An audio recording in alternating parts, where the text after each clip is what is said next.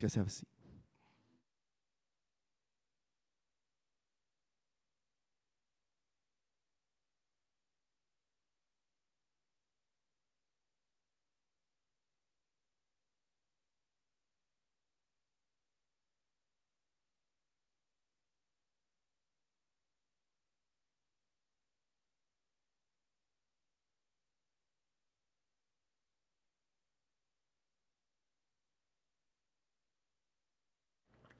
Well, amen, church. It is so powerful just to listen to worship, be a part of that. And man, it's just so great to just be led like that. And so I want to continue this theme, continue this act of worship through teaching God's word as we're in James.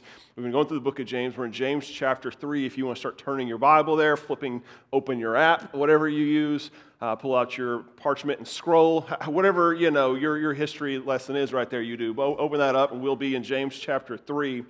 It's been a series called A Faith That Works. And if you don't know, James is just like an extremely practical book. If you're ever like, how do I know if I'm doing this Christian thing right? How do I know what I need to be doing? What should it look like? James is your book. It's just very practical in its context and how it is. And so I encourage you, if you miss any week and you're interested in the book of James, go back and listen to previous sermons, not because I'm anything amazing, but just because God's word is powerful. So I encourage you, go check that out. As we start out today, jumping in today's sermon, you know what a proverb is, right? Like, okay, you know, obviously, hopefully, in the Old Testament, there's proverbs, but proverb is a word that means this. It means it's a short saying that gives advice or expresses truth. And so proverbs is not only in the Bible, proverbs are things that we have in everyday lexicon and language and stuff. It's been around for a long time. So for example, you may have heard this one. Here's an old proverb that's been said and passed around. People say, is early bird gets the worm. You ever heard that before, right? The early bird gets the worm. My dad used to say all the time, I'm like, I don't like worms. That's a dumb saying, there's all sorts of different ones, or an older one they have, an apple a day keeps the doctor away. I don't know how that works. I don't know if that's been scientifically proven or not. But there's advice and supposedly supposed to be truth with it. In my own household, we had family proverbs that we would say. I've shared before, one of my dad's favorite sayings of how you make it through life is this. He said, vast amounts of false concern. Let you process that for a second. How do you make it through a day? How do you make it through some of the nuances of life? Sometimes you just have to have vast amounts of false concern. Or my grandpa, who was a little bit nicer in his saying, he always say this. He said, if you're going to love someone, you have to love them warts and all. And he's like, you got to love every aspect of them. That was his favorite saying. Or my favorite from the actual Bible, Proverbs chapter 27:14, which I think just has been my life verse, is this. It says, a loud and cheerful greeting early in the morning will be taken as a curse. So any of you guys who are morning people like my wife, I'm saying you're cursing me, woman. Stop that. This is not a blessing from the Lord. This is a curse from God. Don't do, not God. But anyways, don't do this. Just real quick, I don't know, do you have a family, do you have anything like that, a proverb or something of that nature that your family is saying that always says? If so, I want to give you just 2 seconds with the person next to you. Share that real quick. If you have one that oh yeah, my family always said this. Whatever it is, take a quick second to share that. If not, say, our family's not weird like his, and then you can feel good about yourself. We'll jump right back in.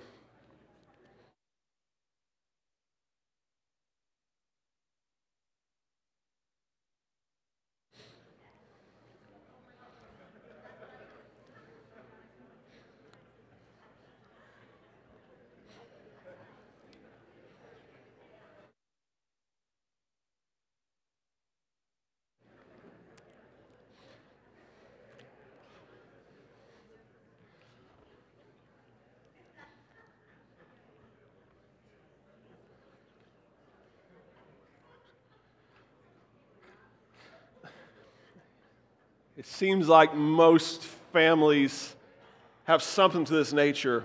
I had a friend that passed away this past year, and he had a family saying, they said over and over at the funeral, is you can't live life scared. Not scared, because, he's scared. That's how they'd always say it. And that was his motto, is you can't live life scared. You got to keep going through life. You got to keep chugging along and stuff. Proverbs give advice or express truth. Right? That's kind of the definition of what a proverb is. There's one I would always remember in elementary school that we would repeat all the time, and it's one you're probably familiar with as well. It's this one. Sticks and stones may break my bones, but your words will never hurt me. You ever heard that one before? Yeah, we say it all the time. Someone say something, sticks and stones may break my bones, but your words never hurt me, and walk away and stuff like that. That's little, 8th grade Eric, whatever, doing that sort of stuff. The problem I want you to think about that one, sticks and stones may break my bones, but your words will never hurt me. I began to process, is that really a proverb?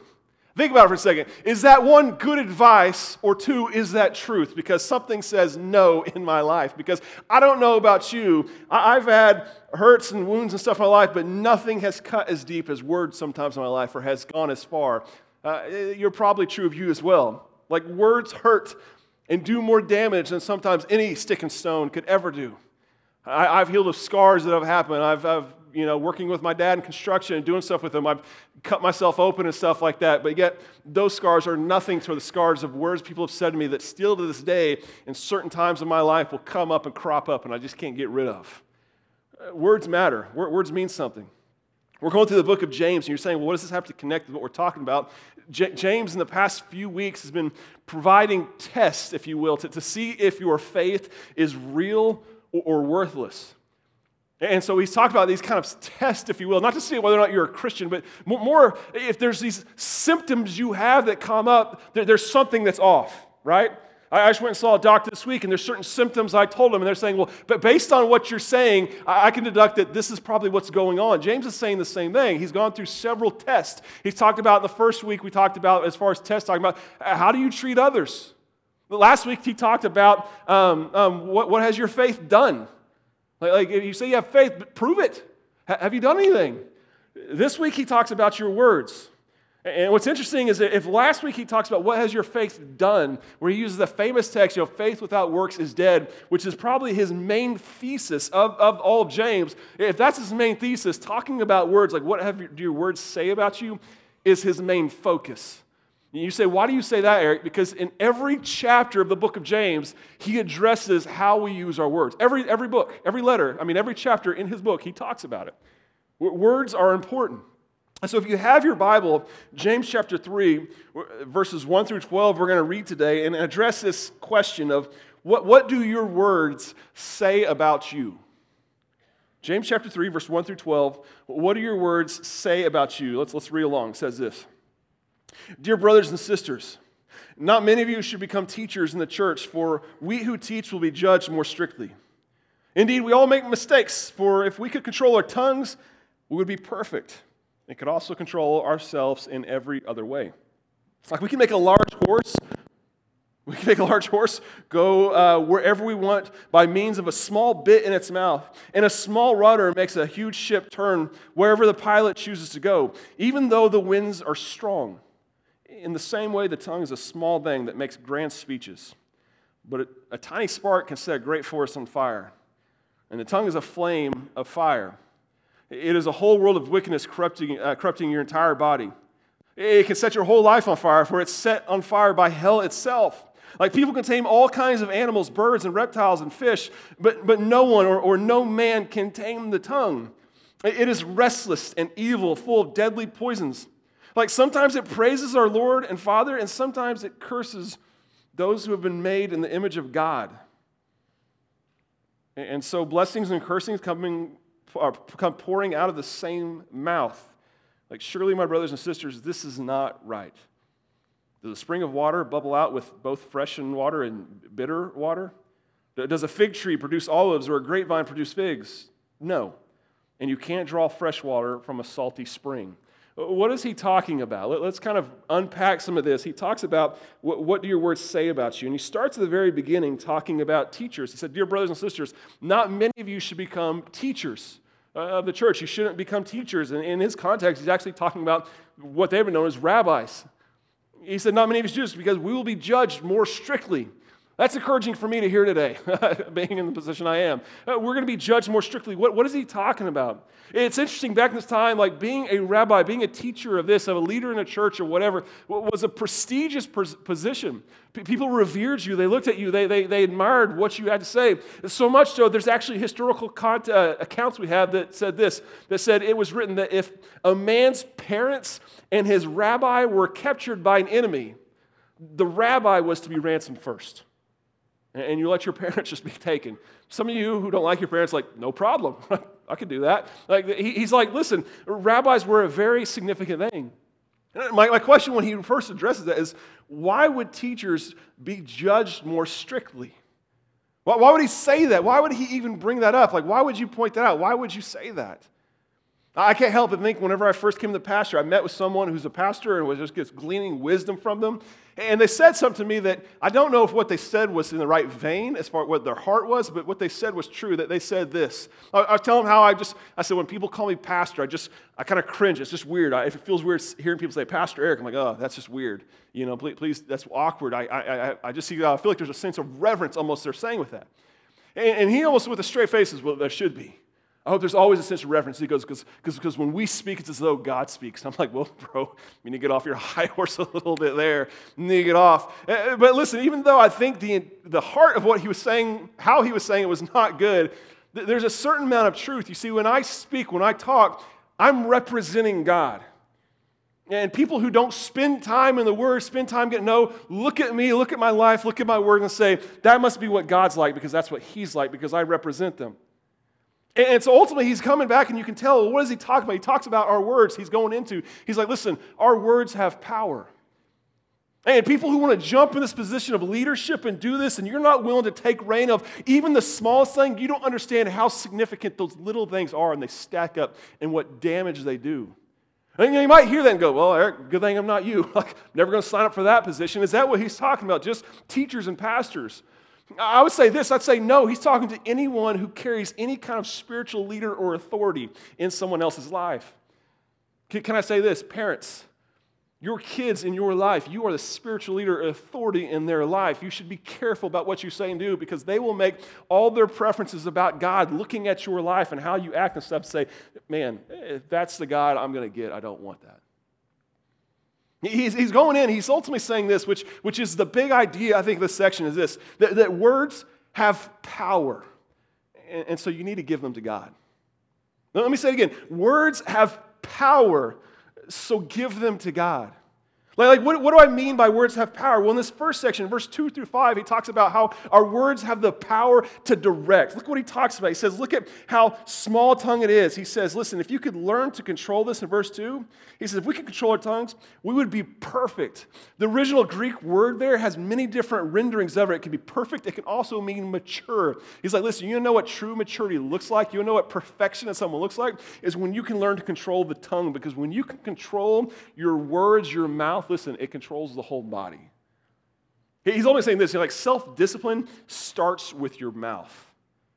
If you really want to look like to say, man, what does it look like to be a disciplined person? Look at the words they say, how they use their words.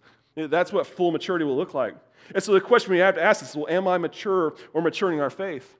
Well, why is that? Because our words have the power to direct not just ourselves, but others.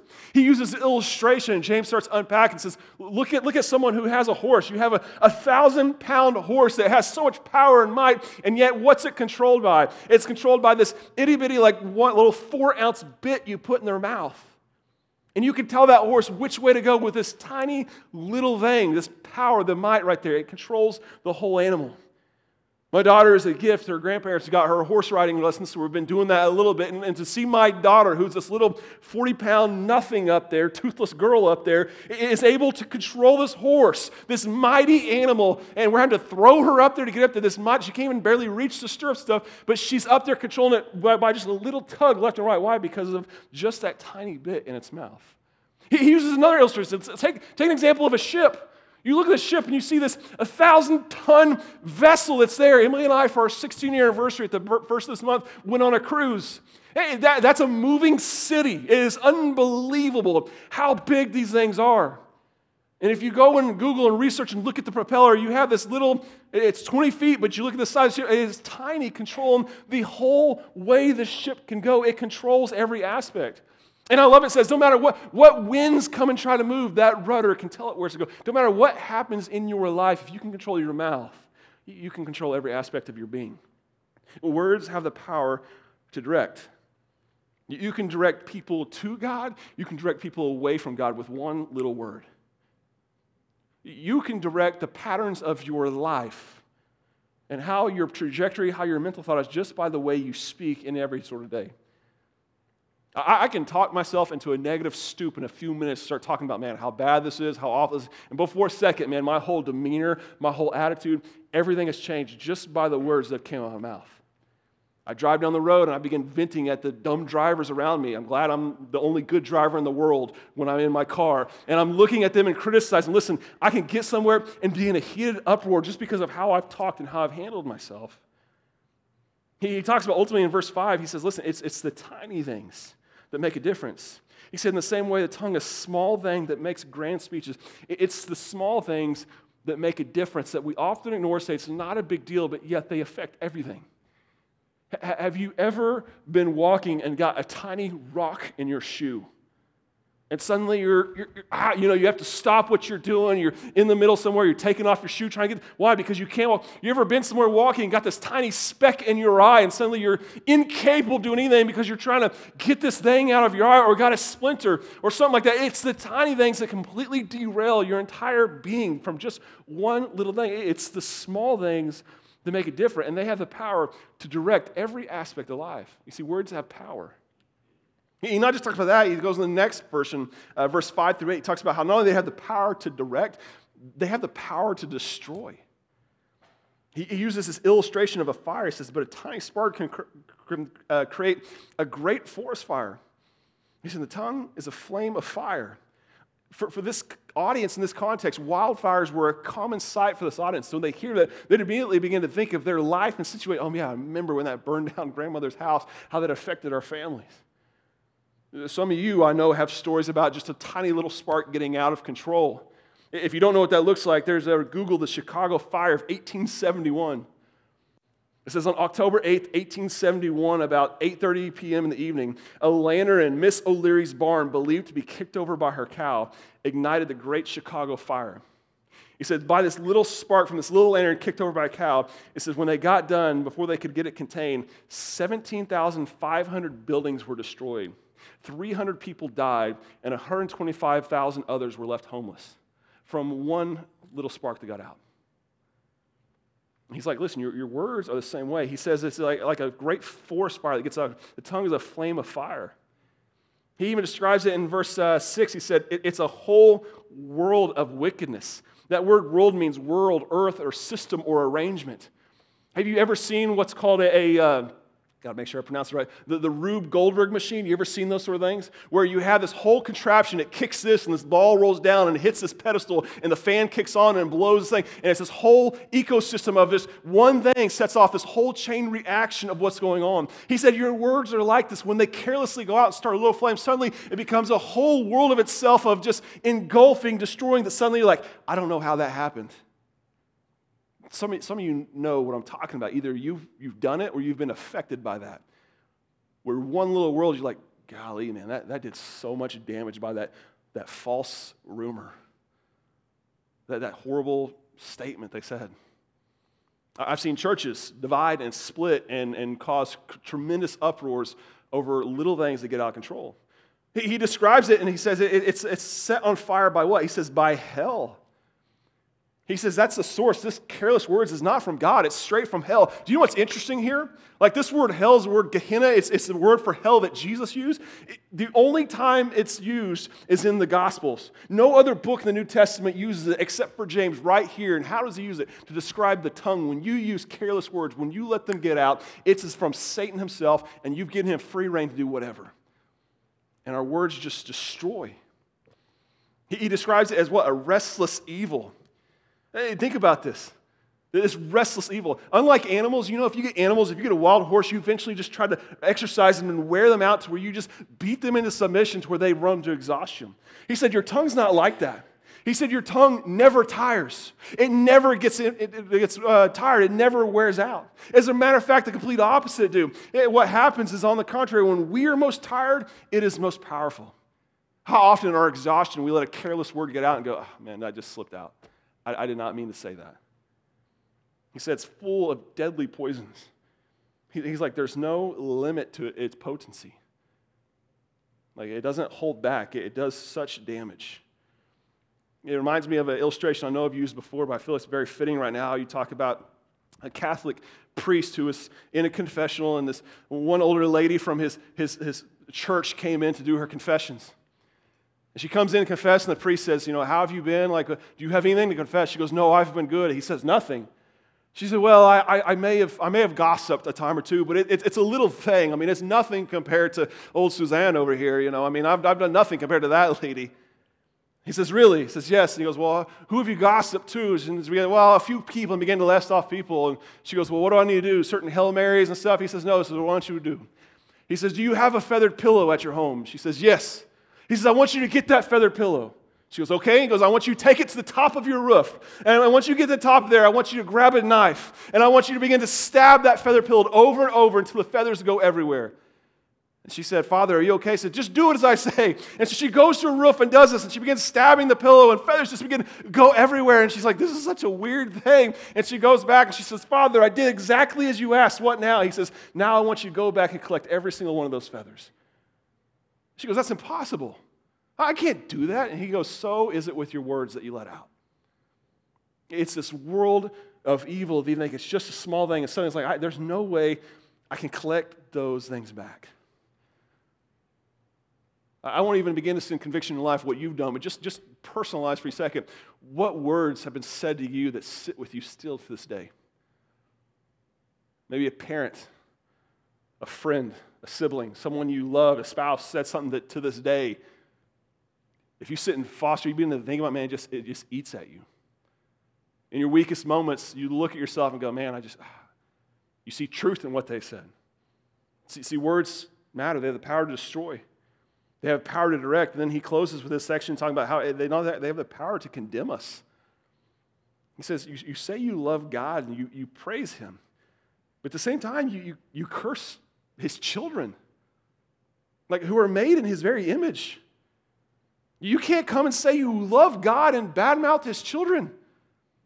You can't come to me and say, Eric, I love you, and then begin ridiculing my daughters. They are a prototype of me, and when you ridicule them, their looks and behavior, you're ridiculing me. You're criticizing me. You can't separate the two. And when we come and say, God, I love you so much, but yet you can't love his children, there is something amiss.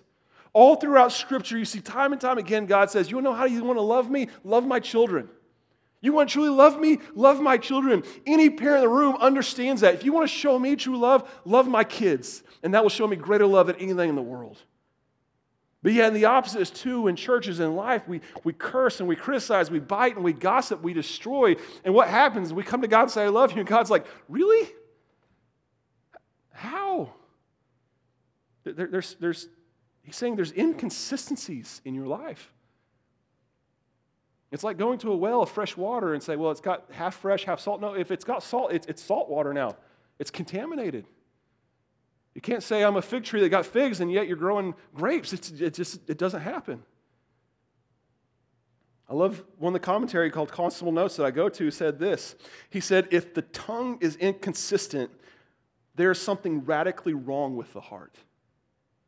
Let me say it again. If the tongue is inconsistent, there's something radically wrong with the heart. And in other words, there are symptoms pointing to a greater problem. Does this mean that you're not saved? No, but symptoms begin to add up over and over. You have to say, listen, it's starting to add up to something. I think there's an issue here.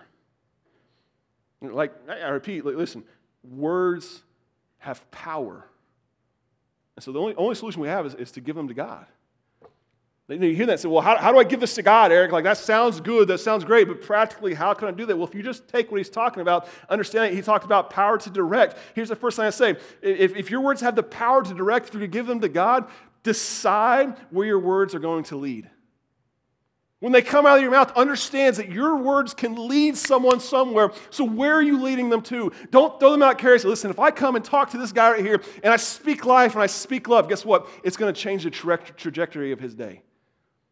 So I'm going to control, I'm going to be intentional. Listen, same thing in your own life. Your actions, your thoughts, your life will follow the words that you speak. No matter what's going on in your life, if you will speak it into existence, listen, God, listen, I'm going to have a good day. I believe that you're good. I believe you're faithful. I know these things in my life, but I believe that you're powerful. But guess what? Listen, there's hope and there's confidence that gets me through the day. Lead with them. I'll never forget when I was in Afton. You remember, some of you guys know David Holland. He came and preached for us a few times. He's a pastor friend. I remember we used to, when I was serving as a student minister under him. And me, David, and one of the deacons were all going, went to town to go eat together and went to the local DMV because David Holland had to go get something for his tag. And we love just to mess with one another. And David gets out of the car and he walks in and he comes out and he goes, they won't let me do this because I forgot something at home he needed to get his license all up and done. And so me and Brian, you can like talk to people without talking, you know what I mean? We look at each other and go, oh, let's mess with them. And so we immediately, David was in a great mood and we're sitting like, I can't believe they did that to you. Like, you called them, didn't you? They didn't tell you. He goes, yeah, it's not a big deal. And then Brian's like, man, that's ridiculous. They know that we're like 30 minutes out. They didn't even tell you that. Like, I can't believe they let you drive out. He goes, yeah, I know. Like, literally, this is ridiculous. And we just kept going on. Within 2 minutes, David is fuming. He's like, that's ridiculous. I can't believe they did that to me. And he's getting all angry, and me and Brian just bust up laughing. He's like, you guys are wicked. And the rest of the day, he had a bad attitude. I'm a great friend, by the way. The rest of the day, he had this attitude. I'm telling you this, listen, we knew exactly where our words were leading. And it was easy to take him there. Your words have that same kind of power. And so be intentional. Give your words purpose. Don't cast them carelessly and think, man, listen, if I'm going to talk to this person, like, where do I hope my words take them? I hope it brings them to God. So how can I lead them that way? How can I lead them home? Some of you guys maybe have difficulties in life. You got loved ones right now that are struggling. Like, listen, how can I lead them to confidence and believe that God is a source of strength and get you through this? I'm going to lead them to this. So the second thing I say is this. You see in verse 6, he talks about our words being like a restless fire. I'd say this: stop careless words from getting out. If your words can get out of control, even the smallest thing, listen, you need to think twice before you speak. If you're like my dad and my family, we don't have a filter. Buy one and put it on. Use it. I'll never forget one of the pastors served with Mike Taylor. Like, he was the hardest guy to talk to. You'd say, Mike, how you doing? He'd go,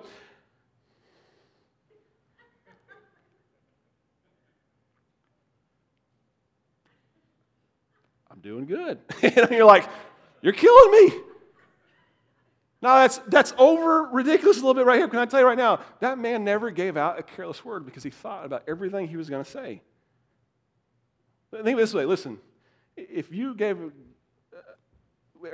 thought of every word that came out and processed it before it came out, what would happen if you would say, would God want me to say this before I said it? The moment someone says something to you or something like that and you're thinking, I want to spout off right now, what would happen if you stop and go, you know what would God do right here? Sometimes our words get out ahead of us, don't we? And our frustration and just our knee-jerk reaction to come out, listen, you know what you do? You repent before they get any farther. The fire might start right here and burn this grass, but at least you can stop it right here before it does any more damage.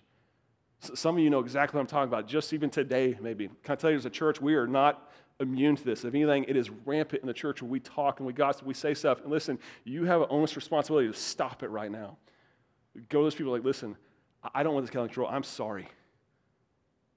What I said was out of line. It was inappropriate. Would you please forgive me?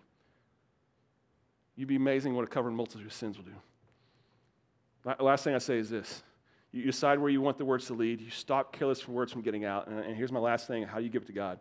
You filter every word through the will of God. You understand that, listen, you cannot say you love God and hate his children. You cannot have healthy, good, clean water and contaminated water come from the same well. And so what do? You have to stop it at the source and say, listen, God, every word I give to you, what do you want to say? And some of you hear that right now and you go, is that even possible? Let me just say one right here. We do it all the time, every day anyways. How do I know? Because Emily and I just the other day we're fighting back and forth to each other, and I'm griping at her, and I'm letting her, and someone calls me, and I pick up, hey, how you doing? Oh, it's so good. Immediately I switched it off. And guess what? I set the phone down, and immediately I went right back to whatever absurd argument I was trying to make right then and there. It didn't skip a beat. We filter all the time. You talk differently around people you're around. I know it with me because people, when they walk up and find out I'm a pastor, suddenly they're like, oh, blah, blah, blah. It's like stumble on the words. It's a matter of intentionally saying, listen, I know I normally talk this, but I'm going to filter through it. It's possible. That's number one, I'd say. But number two is this.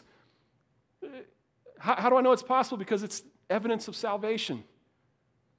Verse 8, what did he say? He says, this is impossible for what? For anyone. This is impossible for man. It's not impossible for God. It's not impossible by the power of the Holy Spirit that was given to you as a believer in Christ when you prayed to receive him. You say, I can't do it. No, exactly. That's how you know. Because I can say, God, help me. And guess what? God will help you. God will give you because God is present in your life. This is why it's a test. This is why it's a sign of maturity. Because I know when I talk to God, he works and he controls and I give it to him and he takes the lead. It's the evidence I have. Well, let me ask you this. What would God do with my words if I gave them to him? If I left here today and went to the restaurant where notoriously people of church make a fool of themselves at restaurants and used my words to say, God, what could I do today to do something to bring glory to your name? What would he do with them? Well, listen, words have power. So give them to God. You're not capable of handling it. I think of my daughter. She took a bath in our bathtub a while back, and she came out, and her hand was bleeding. We're like, what's going on? Emily left her razor there. She didn't know what it was, and she started playing and scraped up her thumb. And we told her, this is a dangerous weapon, a dangerous thing. Like, you don't need to play with it. Every time now, I'll have a daughter come in, she'll run to the house naked and go, there's a razor in there, come get it. And she tells us to come get it because she knows there's power. It's a weapon, and mom and dad come and get it out of the way. Listen, you need to come to God and say, listen, there's power here. I need you to take it. Take it, God. Give it to him.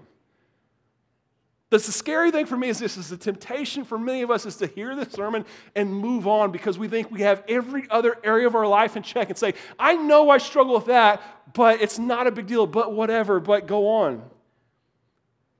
The tongue is mentioned in every chapter in the book of James.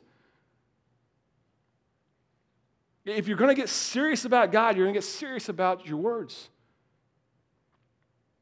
A year ago, I got serious about trying to lose weight. As you can tell, I've got not so serious anymore about it.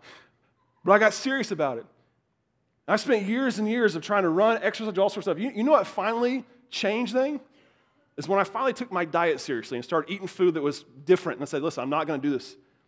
And weight began to just shed off. I lost 30 pounds in a matter of like 2 to 3 months. It was crazy. Now you're looking at me now and going to say, what happened? Guess what? I stopped being so serious about the food. I'm still running. I'm still doing the same thing. And weight comes right back on. You know why? Because I was not serious about that one little thing. I continue to do everything else right, but this one thing ruins the whole thing. If you're wanting to get serious about your faith, you will start with your words. Plain and simple. Jesus said it like this. Out from the overflow of the heart, the mouth speaks. You can fake a lot of things. You can come to church, you can play nice, you can look nice, you can also but at the end of the day, your words will expose you. And so I repeat the question I asked at the very beginning. What do your words say about you? Now, if you're as convicted as I am in this, thank you. Misery loves company. And a church needs to take this seriously. Because we spend too often biting and fighting and tearing one apart, gossiping, and just, you want to know how this looks back? Go to a business meeting and see sometimes how this looks like. Just spend time talking about it. But if we would actually preach words of life and we'd actually use those and say, God, what would you, it would be amazing to see what would happen. People would come say, man, listen, God is all over that church because he's taking control of their lips. It's powerful. You've seen it with your own kids, man. I see my daughters in the morning, and I just, hey, you guys look beautiful. I'm so proud of you. I mean, you can literally see the shoulders come up. They come in the room, and what happened? What's going on? You can see the life just suck right out of them. I'm like, give them to God, man. Let them do something. And so, as I pray for you, as the band's going to come up, listen, if there's a person in this room that this does not convict you, hey, listen, scripturally, you are a perfect person. And we're going to have a class on Wednesday nights, and you are going to teach it. And I'm going to be front row in that class. I know today I'm imperfect. I know I need to repent. Just even today I need to talk to someone and come say, hey, I'm sorry.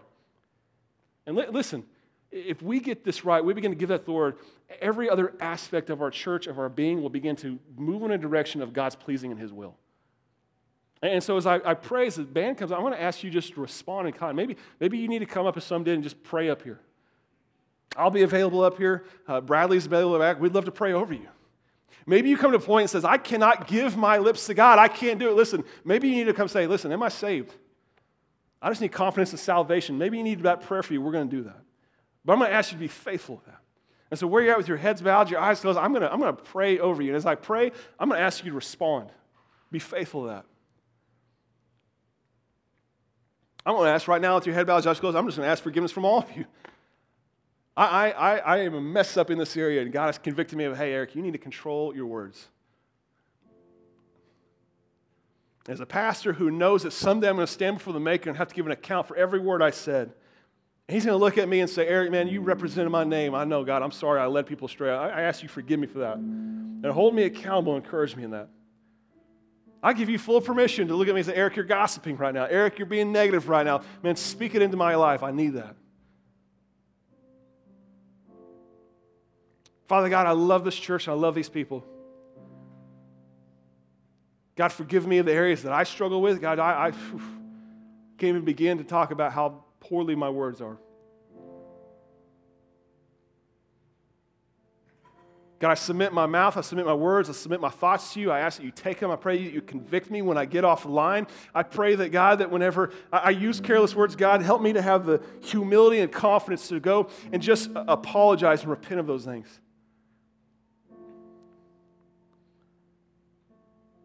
God, help me with my words just become a place to where when I speak, people hear you, not me, because I've given them over to you.